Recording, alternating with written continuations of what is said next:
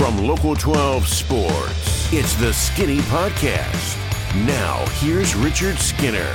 Welcome into the Skinny Podcast. It's the weekly Potpourri edition. I'm Richard Skinner, Local12.com digital sports column center with Rick Broering. As always, it's presented by Blake, the attorney Maislin.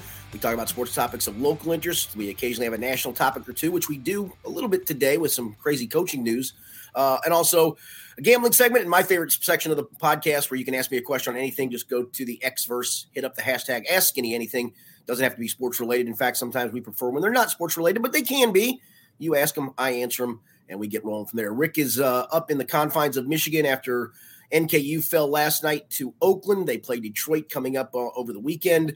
So we'll talk some college basketball. We got Bengals to talk about, so we got a lot to do. And Rick, let's get to it. All right, let's jump right in. We'll start with the Bengals, Skinny. They beat the Browns in Week 18, 31-14. Good for Zach Taylor and his men as they finished with a winning record of 9-8. It was the Bengals' third straight season with a record over 500, and the AFC North became the first division since the 1970 merger to have all its teams finish above 500. Just watching this game, Skinny, obviously I heard all the jokes from all you media types that it was the coldest preseason game ever, and I think that was an accurate way to describe it. Can't take much away from the actual performance, but a few things that did stand out was I thought the running backs early got it going. They were pounding away on the ground. Mixon finished with 14 carries for 111 yards and a touchdown, and Chase Brown finished with 11 carries for 43 rushing yards. So I guess one place to start is right there. Where are you at on this running back situation going into the offseason? Do you think Joe Mixon returns? Do they see him as the featured back going forward? Is it possible Chase Brown did enough to convince them he could take over that role on a cheaper deal than you can bring Mixon back for? Where is this at now? Yeah, the Chase Brown usage or lack thereof once he was healthy was a little confounding to me, especially maybe in this game. Look, I know they wanted to get Joe, even though they said they didn't care about milestones. They wanted to get him his 1,000 yards. And to the credit, they didn't give it to him 30 times to get it. He earned it with a nice 44-yard run, so kudos to him for that. They obviously, once Jamar Chase was close to 100 catches, they got him that little screen to start the second half, so he gets to his milestone. But to your question, I do think there's a bigger role for Chase Brown next year, come hell or high water. And I don't know if Joe Mixon is in the future plans. And I said that last offseason, and I don't think they were. I think they were by default when Samaje Perine left for Denver. They needed a running back, and Joe was the guy that at least had more of the complete package than trying to rely on a rookie or try to rely on Travion Williams. Obviously, they have no belief whatsoever in Chris Evans in any way, shape, or form, so that ship has kind of sailed. So I do think there's a real possibility that they go get a cheaper veteran than Joe Mixon that can give you maybe a third downish role, can give you maybe a closer role. Feels like I'm talking about Samaje Perine, someone of that ilk. They just need more explosiveness from the running game, and Chase Brown gives them that. Joe Mixon gives them none of that. And I say that knowing he had a nice run on Sunday against Cleveland backups, but they just don't have any explosiveness in the run game. He doesn't break tackles anymore. He doesn't have the juice he once did. And that's natural. I mean, he's been in the league for a long time now. I mean, this was his seventh season. And after a while, the tread starts getting a little thin on guys like that. And so, yeah, I think only by default, once again, will Joe Mixon be back. And honestly, if he is back, they may ask him to take another pay cut in order to be back. I saw one of the betting websites had posted odds for Derrick Henry, the Titans running back, of his next destination. Bengals had the second lowest odds there at plus 500. Does Derrick Henry interest you at all at this point? He interests me, but I just don't think you're going to be able to afford it. I mean, you got so many other things. We'll get to the, tagging T. Higgins. That's a $20 million tag, man. Finding another defensive tackle to replace DJ Reed or a nose tackle type of veteran in all likelihood. Probably going into the free agent market to get another safety because I don't think they believe Dax Hill is a long-term solution back there. I think, honestly, his future's maybe more as a slot corner. And Mike Hilton has one more year on his contract, so maybe that's more of the role for Dax Hill moving forward. So they need a right tackle, whether you pay Jonah Williams or go to the free agent market and get somebody of a little cheaper route than that. They have too many holes to fill, in my opinion, to make a run for Derrick Henry. I'd like to see it because I do think there's not the Derrick Henry of 30 carries left in him, I don't think, but there is the Derrick Henry of 15 carries sharing the load with Chase Brown, in my opinion.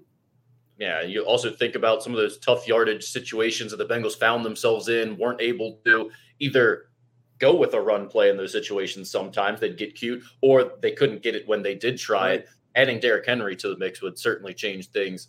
as it relates to that. You mentioned Joe Mixon potentially taking less money. Where would they be if they just cut him?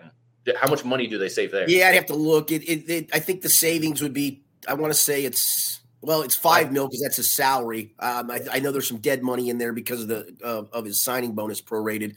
I want to say, I'm doing this off the top of my head, $3 to $3.5 million, something like that. Okay, so it would save them a little bit if they did decide to cut him. And again, I think a lot of it isn't as much salary based as it is productivity based. He's just not a productive back anymore. And again, you can go look up advanced metrics if you'd like. I mean, he is at the bottom of the rung in advanced metrics in a lot of ways. The receivers in this game, Skinny, the two big names were Charlie Jones. He had 3 catches, 49 yards, and Andre Yosefach, who had 5 receptions, 36 yards, 2 touchdowns. Are either of those guys significant contributors next year? I think they're hoping Charlie Jones is a slot guy, because I don't think they bring Tyler Boyd back. I think that's pretty well recognized at this point. I think especially after Jeremy Rowell went after him. Yeah. I mean, I do think that for Charlie Jones, I think you saw a glimmer of what you're hoping for next year. A few jet sweeps, right? He ran 2 jet sweeps on Sunday, caught a nice seam route, beat his guy off the line of scrimmage and ran a really good seam route. I think for him, he needs to show this staff that he understands what to do in zones, where to sit down, how to read the language of the quarterback, get the trust of the quarterback. And that's a big ask in one off season, but I do think they're going to try to build towards that. And if you bring T. Higgins back, then you are kind of set at wide receiver. Yosefach becomes your 4th or 5th. You bring Trent Irwin back again. He's your 4th or 5th. And, at that point, the receiver room loses an aging Tyler Boyd for a younger, quicker, faster Charlie Jones, less experience. I will certainly give you that. But sometimes the way to gain experience is just get thrown into the fire and see what you do. So I do think he has to build some of that trust in OTAs and through mini camp and into training camp. But I think Charlie Jones, honestly, as goofy as it sounds, has a bigger potential role than Andre Yosefach does. It feels like the Bengals always have, and maybe this is every NFL team. We're just close to the Bengals, so I notice it more probably. But there's always that 4th, 5th receiver on the roster that the fan base is always sort of clamoring for, going, this guy looks like he can play. Why didn't he get more touches? They need to use him. Well, when so-and-so leaves, he'll step in and he'll be a big factor. It feels like Jones and Yosefach are like right on that same cusp. But I don't know that they've given us enough yet to be like, oh, okay, they're ready. They're definitely going to be a surefire starter.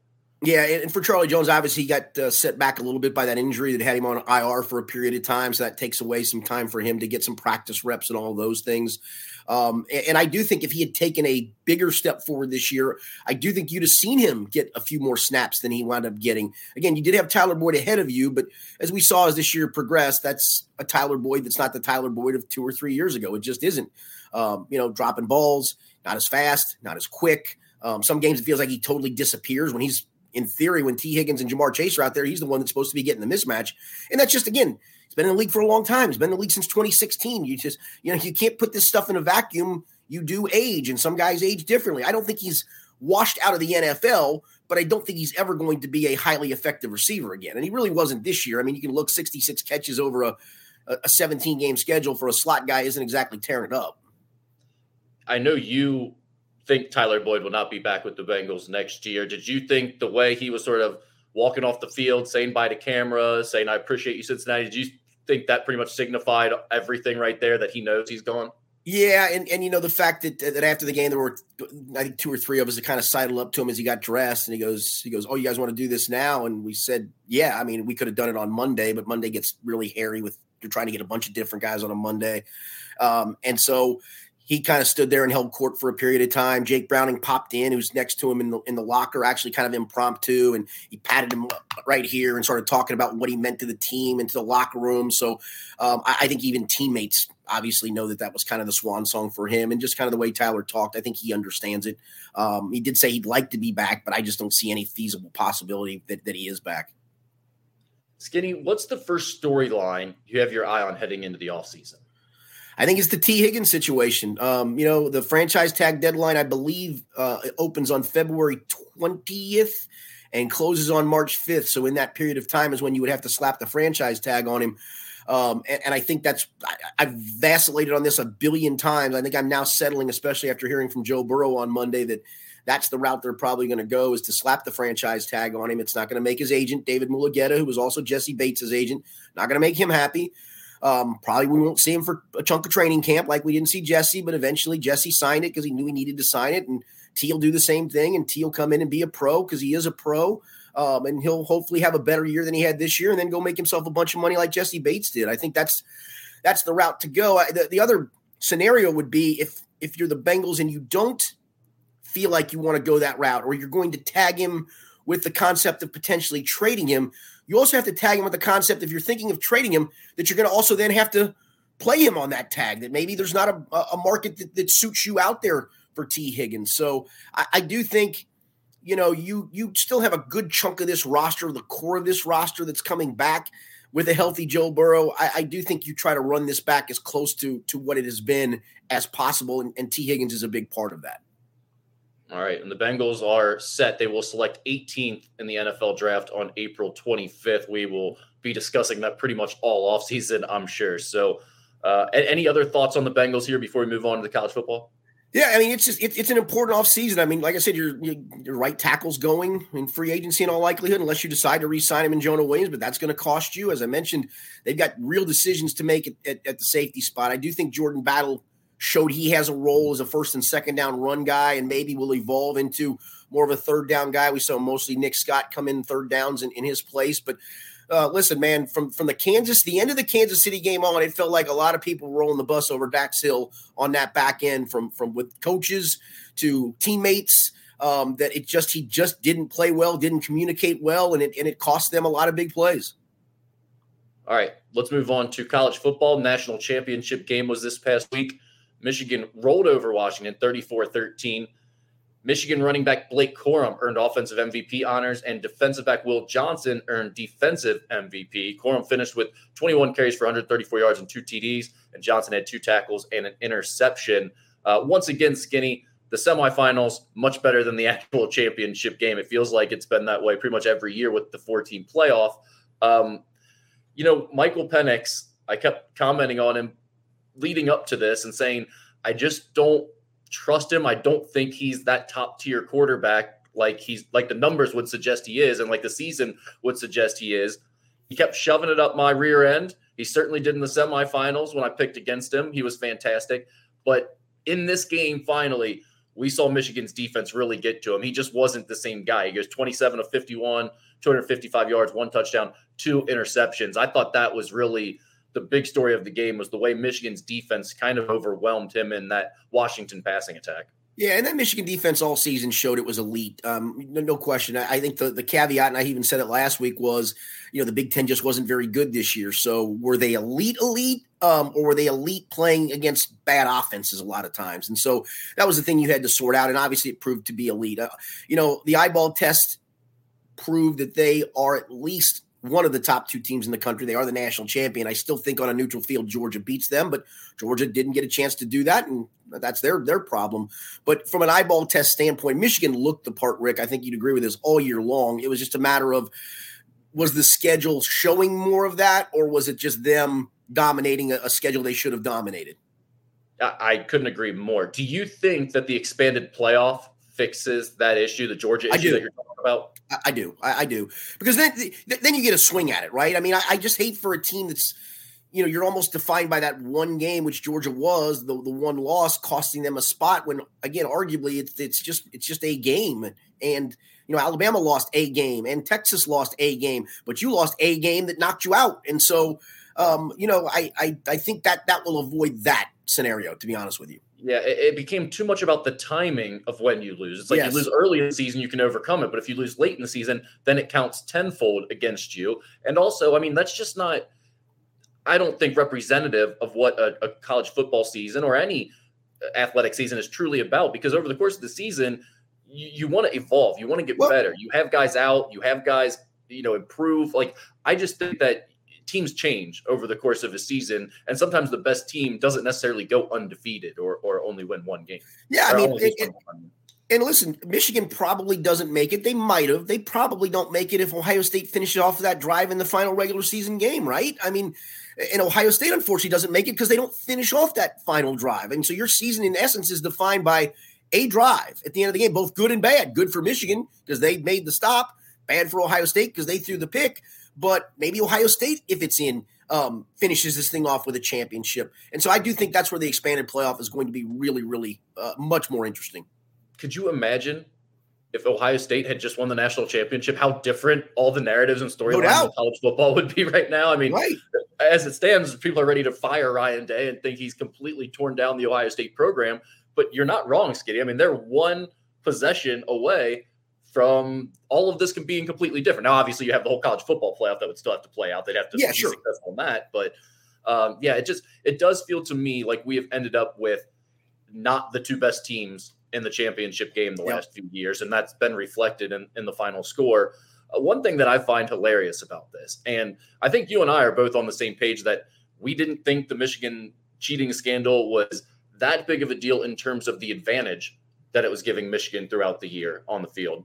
But at the same time, I think it is hilarious that Michigan fans think because they won those games after Connor Stallions was discovered and thrown off the coaching staff and everything, that they won these big games and they went on to win the championship without him, that it means it's going away and no one's going to discuss it anymore and no one should be allowed to bring it up anymore. It's like, are you insane? It was never about the big advantage you had over these teams. It was about the ridiculousness of how brazen you were to cheat in this manner, what it says about you, what it says about the people running your institution and your program, and also how hilarious it is that it ever happened in the first place. Sorry, these jokes are still coming. You're not getting off the hook. We're going to talk about this for decades to come.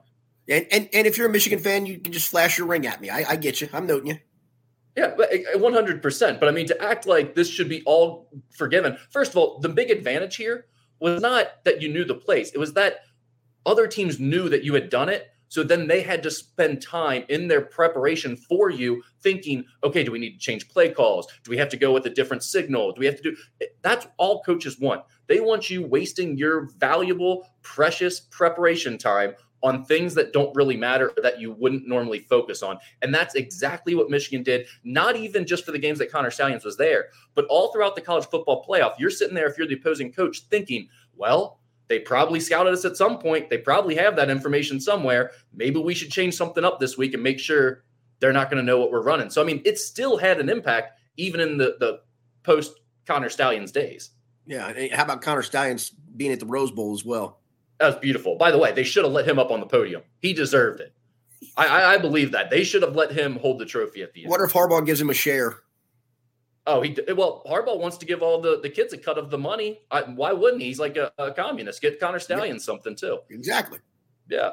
All right. Let's move on to college basketball, Skinny. We'll start with Kentucky. UK had the comeback win at Florida 87-85 and then blew out Missouri 90-77.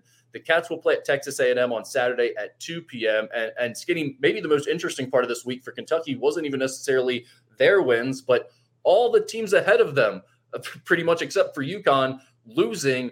I mean, are we about to see Kentucky move into like the top 3 here all of a sudden? Yeah, they got a big game at A&M on the road, but yeah, I mean, I think it's trending in that direction. I mean, they're really, I mean, they have a loss at Kansas on a neutral early, and you know those November games do count. They do mean something, but I think everybody knows that teams either evolve or devolve from that point forward. And then the inexplicable loss to Wilmington. Again, it's going to slip up at some point. They gave up 85 to Florida. They gave up 77 to Missouri. Aaron Bradshaw does make a difference defensively. We saw that in the Florida game, literally with him blocking a game-tying layup attempt. And I think he's helped with their rebounding a little bit too. They're going to continue to score. They're going to score on everybody. It's a matter of that night where, for whatever reason, the other team is able to put a few more shots in, that they're going to slip up against somebody they shouldn't. But it's a great offensive team because they've got so many ways to beat you. And now you got a pick and pop 5 and even a post 5 you can go to when you want to, or post up Trey Mitchell on a smaller 4 if you want to. I mean, you got a variety of ways to score, and they're showcasing that. I thought that Kentucky, with the way they were shooting threes, that was really important to their success, that they needed to make threes. But in this Florida game, I was really impressed because Florida made everything in that first half. They had 8 threes in that first half. It just felt like one of those games where you're on the road, the other team is hitting everything, their crowd is into it. It's just not going to be your day. They're down by as many as 11 in the first half, 8 at halftime of that game. And then in the second half, I mean, Kentucky, one, found a way to win without their three-pointers going down. And two, they shut off Florida's water from the perimeter. I mean, 1 for 11 in the second half from three after making those 8 threes in the first half. It was a completely different game.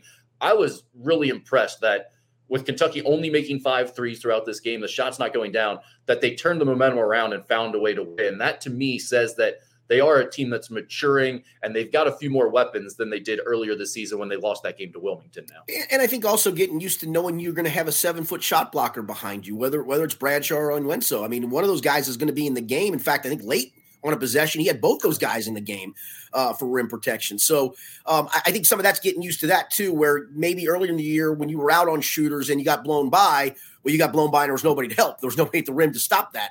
Now, getting used to that, maybe even at halftime, tell them, hey, get up on them. If they go around you, we've got a guy back there to protect the rim for you. So stop giving up open shots. And so getting used to playing with those guys probably defensively is going to take a little bit. I just don't know if this team's ever going to be elite, but can it be good enough? And I think with the 7-footers back, it can.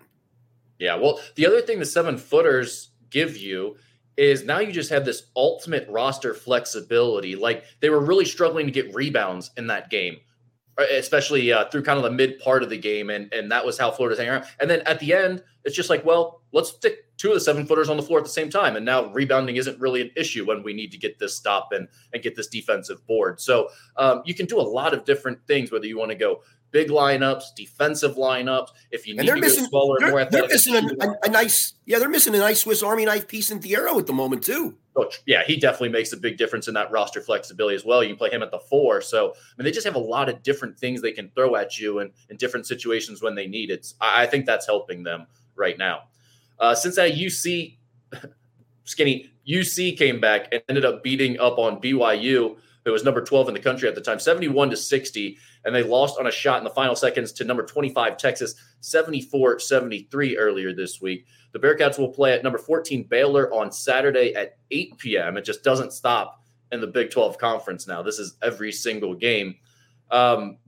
Skinny, this BYU performance was really impressive, I thought, and it was a win that Wes Miller needed in the worst way. In my opinion, that's his most impressive win yet as a head coach. Yeah, it also helped that Mark Pope took the only guy making shots for his team off the floor for 6 minutes. What are you doing? Did you see his quote on why he did it? I still don't understand what he's talking about. Maintaining matchup integrity? I don't know what that means. I don't either. I honestly don't. I think that was talking about the kid's defense wasn't good enough, I think. I guess, and maybe it wasn't, but defense wasn't really your issue. I mean, putting the ball in the basket, he was 9 for whatever. What was he, 9 for 12? The rest of their team was 4 for 32 from 3. It was one of the best individual shooting performances I've ever seen in my life. I mean, Steph Curry-esque. And the guy's on a heater. Not only do you not take a guy on a heater off the floor like that because you don't know if he's going to lose it, but second, I mean, he kept him off the floor for like 5 or 6 straight minutes as he watched his team's lead just disappear. And Cincinnati take all the momentum. Mind-blowing coaching moves from Mark Pope in that game. That wasn't the only one, by the way. There were a few other decisions. Like, what's going on here? But credit to Cincinnati. I mean, Victor Locken was great down the stretch, 17-7.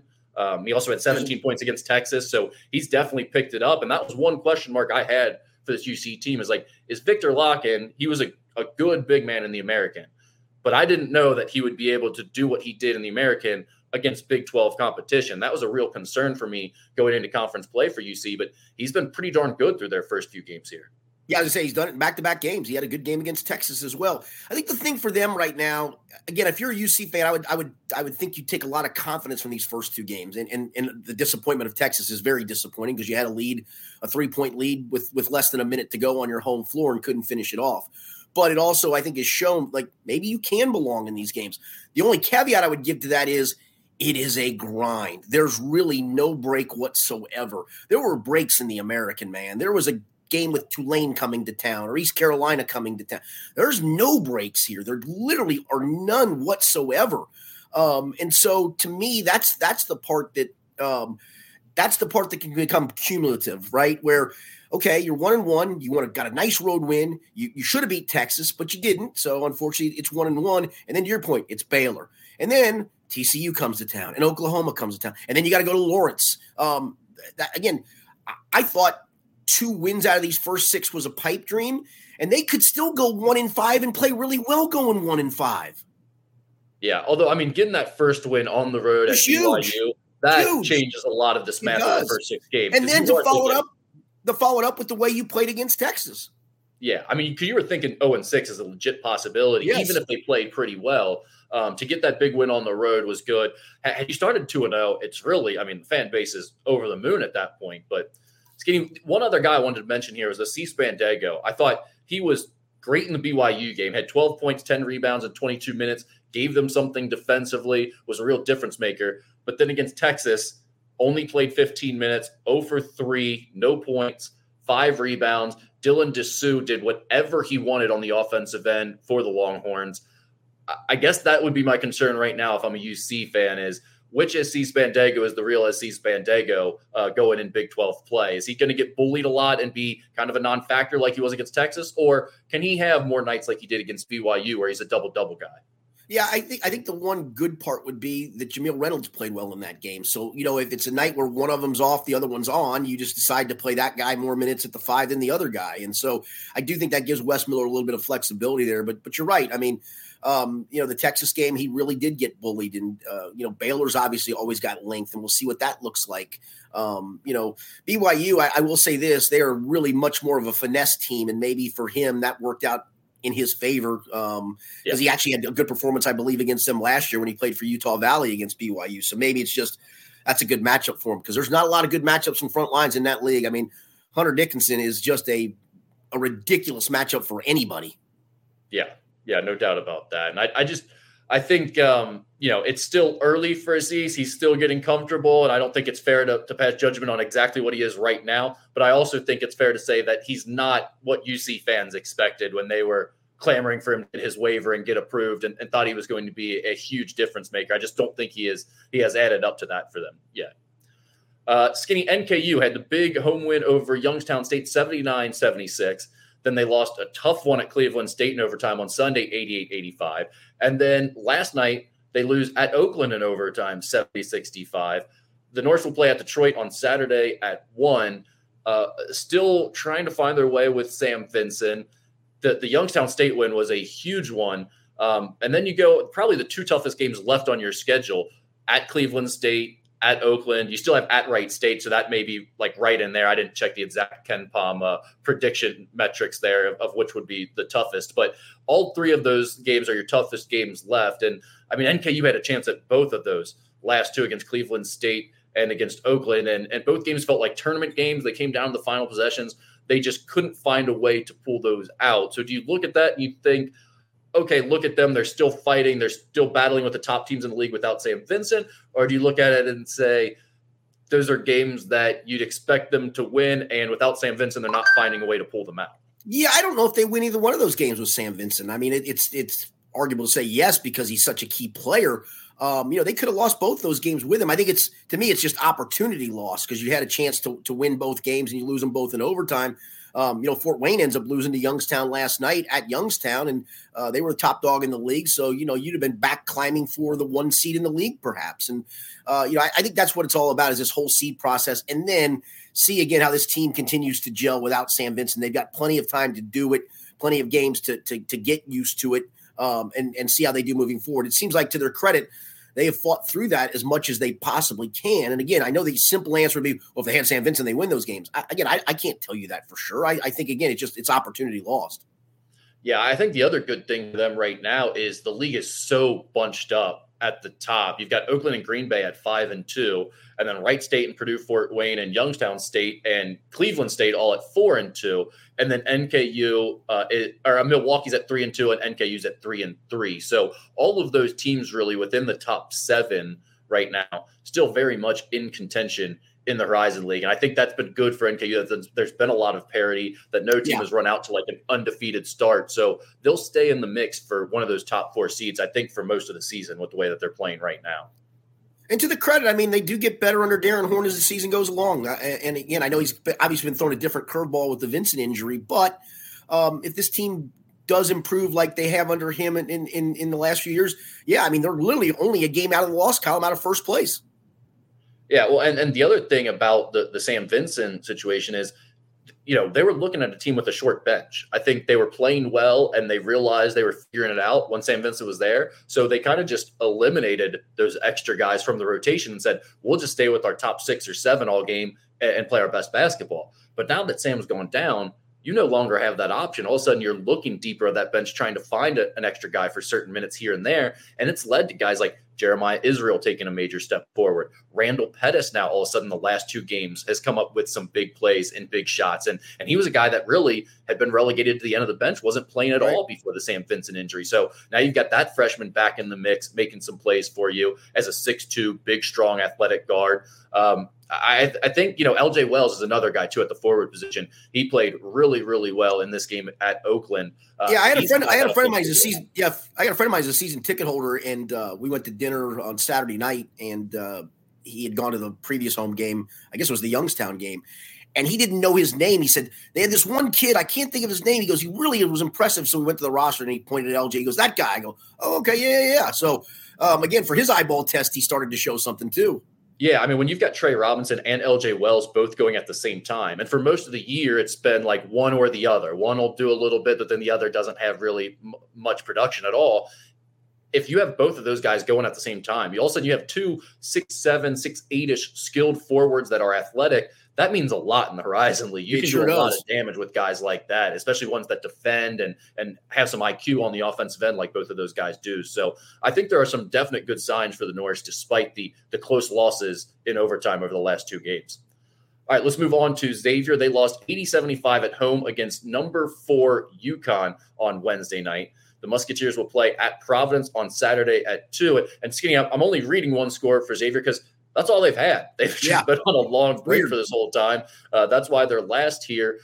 They had some chances in this UConn game, but it felt kind of almost like the Purdue or Houston games to me, where it was like they stayed within striking distance. You felt pretty good about their performance, but I don't think they were necessarily ever seriously threatening to win the game either. It didn't feel like they ever had enough momentum to get over the top. By the way, did I miss Klingon getting hurt? Has he been hurt for a while? Yeah, he's been out for about 3 weeks now with a knee injury. Totally missed it. Yeah, I totally missed it.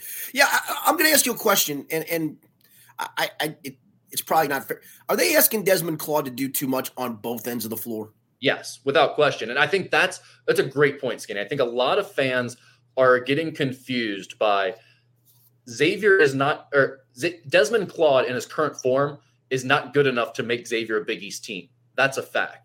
And fans are getting that confused with the idea that Desmond Claude isn't any good, right? I mean, he's just he's made a huge jump. He's doing a ton of things for this team. He's rebounding, he's assisting, he's defending the other team's top guards. Yeah, I mean, he's doing all these different things. And sometimes it's a point guard he's guarding, sometimes it's a power forward he's guarding because he's got that type of versatility and they need him to be that type of player.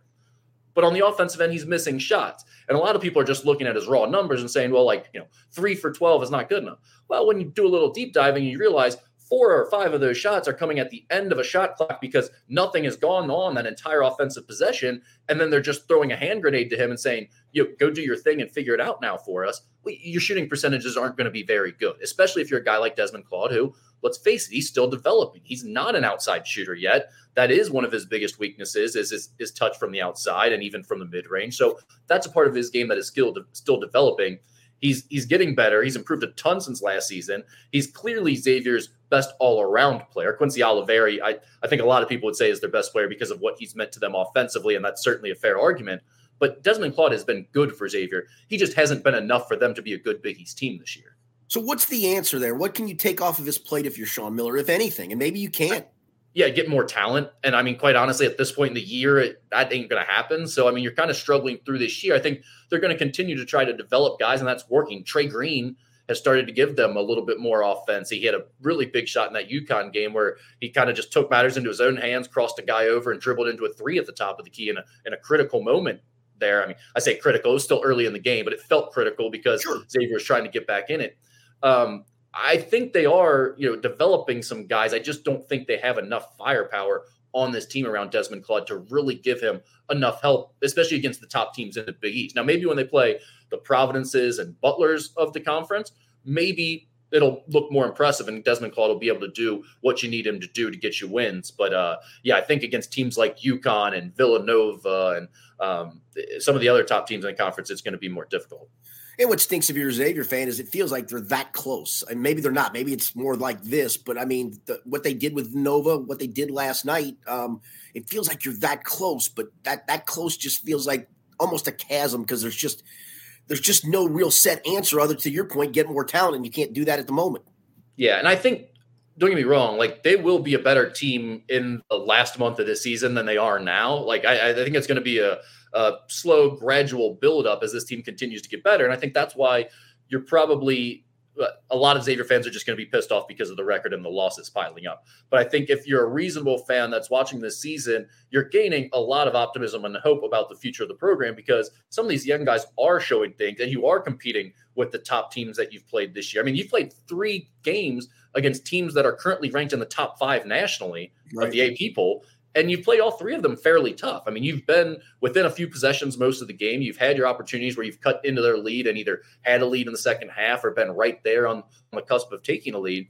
And you haven't been able to pull out those games. But I think it's shown that the good thing now that you've gotten into, if you're a Xavier fan, is you're not really playing for a resume anymore. Right. You know, you're not going to get in that large bid more than likely with the way your record is now. So the wins and losses don't matter as much. You just want to see improvement from your team and hope that you can be dangerous when the Big East tournament comes around. Yep, exactly. All right. Anything else that you want to touch on in terms of college basketball before we get to some Ask Any Anything? No, to your point, though, I thought Kansas, Purdue, and Houston had kind of separated themselves a little bit. And maybe UConn's in that pack as well. I think there's a gap, and then maybe Kentucky heads up that next group of teams you talk about. But now, after watching what's taking place here in the early portion of the conferences, I'm not so sure how wide open this thing now is going to get.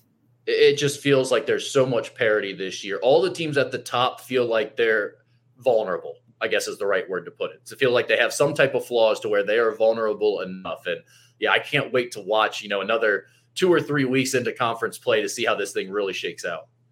Yeah, for sure.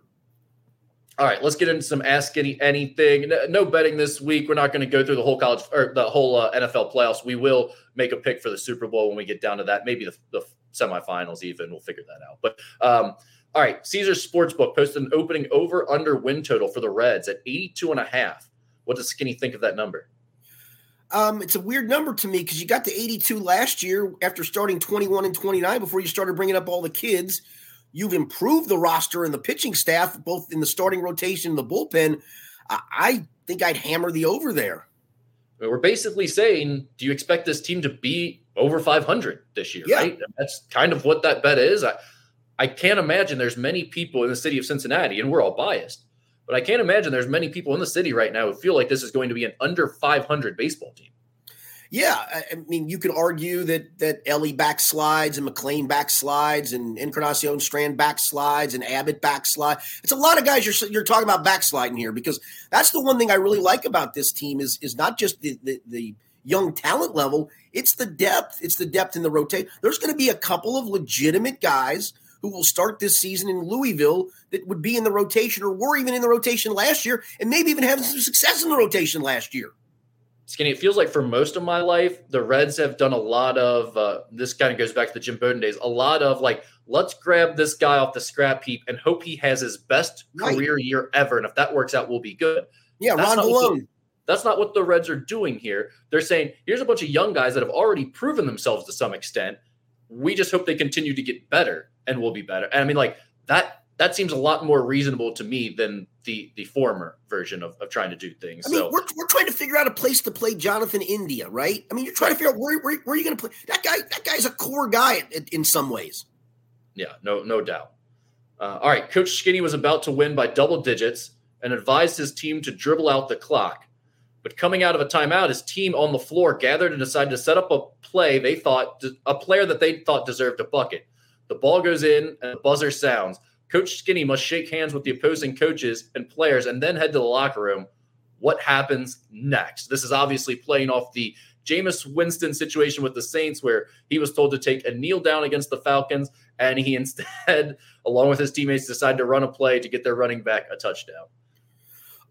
They wouldn't get their uniforms off. They would be right back on the court running until I felt like they couldn't run any longer. How about that? Really? In fact, I would say, guys, before we start running, put a garbage can there, a garbage can there, and a garbage can there. Are you allowed to still do that in 2024? I thought that was like...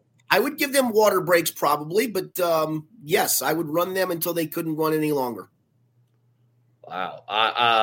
I loved this move by Jameis. This is an all-time Jameis Winston. This is the most Jameis Winston thing ever, is it not? I mean, what a clown. How does he take him seriously in a locker room and like during meetings and stuff when he acts? Exactly. Like, he is so comical when he talks to the media. And I mean, my goodness. And the coach has to bear the brunt of that, right? He's the one out there even telling the other coach, I understand, you're right, my bad, I get it. Without being able to say, hey, I didn't do it. Yeah, he got lit up. Yeah, it's unacceptable. I don't know what you do with NFL guys. You can't punish them the way I would punish a high school kid, but I would certainly I don't know. That's the thing. I don't know how you'd handle it at the NFL level. I really don't. Jameis Winston is such a hilarious character in the NFL because he is just good enough that he'll always be on someone's roster as a backup. Well, yeah. But he's also so unserious and ridiculous that it's like no one really wants them on their team, I don't think. It's just a weird situation. Yep. All right. 34 straight years, there have been at least 4 different teams in the NFL playoffs that missed out the prior year. This year, there were 6 teams: the Browns, Steelers, Texans, Lions, Rams, and Packers. So first, is this just one of the reasons the NFL is the most popular sport in the country? And second, how much would Skinny be comfortable betting that the Bengals are one of the teams to do that next year? First, yeah, I think it is the reason. I mean, look at the Houston Texans. I thought that was probably a 4-win team this year, and what a difference that draft made for them, both C.J. Stroud, Will Anderson, and even to a degree Tank Dell when he was healthy, who was a 3rd-round draft pick. So to me, it does show. I mean, the Bengals went from 6-25-1 in Zach Taylor's first 2 years to the Super Bowl. I mean, like that. I mean, and so that is why I think it is. I mean, the Detroit Lions, before they hired Dan Campbell, were a laughingstock, and within 2 years, he's got them as a legitimate playoff team. So yeah, I think that is why the NFL is so popular, because the turnaround can come so quickly. Well, what have we warned about with the college football realignment constantly, Skinny?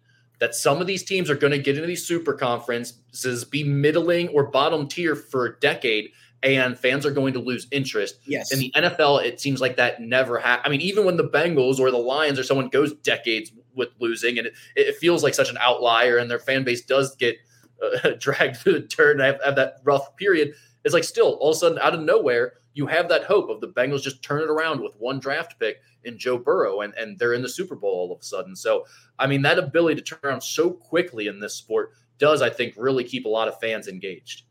Yeah, to the answer of the bet, I'm not so sure I would, Rick. I this defense just has – listen, we can point to the Joe Burrow injury, and we had this discussion as a group when we were in the press box on Sunday of, does Joe Burrow help them win either one of the Pittsburgh games? I could argue probably the first one, maybe not the second, because Pittsburgh played so well offensively, and that would have been enough to get them in the playoffs, right? But I don't think this was a Joe Burrow injury issue as much as it was the defense backsliding issue, and you're losing DJ Reader off of that defense. You didn't find answers at safety. And so that's a concern. You don't have any pass rush outside of Trey Hendrickson. Now, maybe Miles Murphy takes a humongous step forward next year, and you kick Sam Hubbard down inside on 3rd downs. I thought that's what they were going to do this year, and maybe he provides some pass rush juice. But the other part to it is Cleveland's got a pretty good roster. Baltimore's got a damn good roster.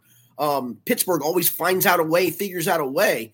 And I think that's where you saw, and Zach Taylor has said it numerous times, and you kind of roll your eyes when you hear it, their path, they think their best path to winning the Super Bowl is winning the AFC North. I think that's really, really hard right now.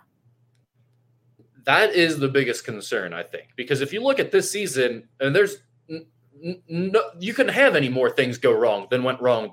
And they still finished 9-8. I mean, it's one game different from when the year they went to the Super Bowl and went 10-7, right? But that was my whole point. Yeah, exactly. I mean, that's the thing. They were one game away from missing the playoffs this year. They're one game away from – I mean, hell, there were teams with the same record as the Bengals who reached the playoffs this year in other conferences. So, I mean, that is the big issue right now is the fact that they're in the AFC North. I do see that as a legitimate problem, though, because those other teams aren't getting worse. But that being said, Joe Burrow being back, he makes at least a 1-win difference for this team. And that would have been enough to put them in the playoffs. Yeah, I would think so. And that's probably fair to say. Like I said, that first Pittsburgh game, they only scored 10 points. They hold Pittsburgh to 16. I would think a Joe Burrow-led offense gets you 17. But I do think the issues on defense are real, and I don't know how that gets fixed overnight. That's fair. All right, let's go on this next question. A hypothetical new sponsor is requiring the Skinny Podcast to cover their alma mater during the basketball season. Please rank the following semi-local schools that you guys would have to add in the order of your preference: Miami, Dayton, Wright State, Ohio State, Louisville, Morehead State, Indiana. Ooh. I think I'd go Ohio State. Yeah, I mean, this is easy. It goes Ohio State 1, Indiana 2. 2, yeah. Yeah. Then from there, I go. I know you wouldn't go Dayton. I'd go Dayton because A, I love the arena, and B, it's an easy drive. I mean, you got to go Louisville next. Just, even though they're a dumpster fire right now, that's a hilarious dumpster fire. It is a hilarious dumpster fire. The one thing is, for what was once a proud program and probably can be again at some point, you would get a chance to probably get into the season ticket base pretty easily. Yeah, no. Well, I mean, and if we're having to do this for the podcast, by the way, we're having to talk about these games. It means I'm having to pay attention and watch some of these games, which means yes. I'm picking the high major teams first because I want to watch high major basketball. I watch enough mid major as it is, but once we get into the mid major teams, surprisingly, you are right. I would go Dayton first out of those, just because it's going to be the best basketball and the best atmosphere if you have to go up to a game. Then after that, it goes Miami, Morehead State. Does it? Yeah, Miami, and then Morehead State. Because, I mean, I'm going to go up and watch Travis Steele over that's a good any of these other teams that are left. And obviously, Wright State is dead last, and I would never talk about them even if they paid me $500,000 a year to do this podcast. That's why I'm glad that question was asked, whoever asked that question, because it did always you go full tilt on Wright State. It's always great. Well, who would you want to do a podcast about Wright State being in Cincinnati? Probably not. No. That's a typical Lance McAllister move. He treats Wright State like they're the same as NKU in the city. He has Nagy on all the time to do interviews with them. I don't understand it. All right. If you guys could relive any year of your life, which year would you choose? This is a good one. Yeah, that's a good one. That's a good question right there. I think I'd go back to freshman year of college. The Bengals went to the Super Bowl that year. Again, it's kind of your first time living alone. I really enjoyed my freshman year of college. I had good grades. I was in a different major at the time. I was an accounting major. Once I got into the finance portion of that program, I got the hell out of it and got into journalism instead. But my first year of college was super enjoyable. Nice. First year of college. That's pretty good. This is a tough time for me to get asked this question because I'm coming off a year where I just had my first kid. So it's like, hard to be like, this wasn't the best year. Plus, I mean, NKU made the NCAA tournament this past year. I called that game against Houston. A lot of good stuff going on this year. So this was a good one. Yeah, I don't know. I mean, maybe go back to the year I got married. We went on like 2 all-inclusive vacations. I got married. Yeah, I don't know. That was a pretty good one. I don't think there's a lot of like younger days that I would go back to just because like all I think about when being in my early 20s is like, God dang, I was broke. Right. No, I was too. Yeah. I was working at a small daily newspaper in Maysville, Kentucky, driving back and forth and felt like I didn't have two nickels to rub together. Yeah. It's not that I don't appreciate those times and I didn't enjoy the hustle and running around to a million different things, but it was just like, it was nonstop trying to keep my head above water. It felt like for about 5 to 10 years there. So I pretty much everything has gotten better since my 20s, I would say. There you go. All right. That's it. That's the last question we got, Skinny. Appreciate it very much. We will be back next week talking some more college basketball, the Bengals offseason in full swing, getting actually closer to pitchers and catchers reporting as well. We'll talk about all those things and much, much more on next week's podcast. For Rick Broering, I'm Richard Skinner. It's been the Skinny Podcast, the weekly potpourri edition presented by Blake, the Attorney Basil.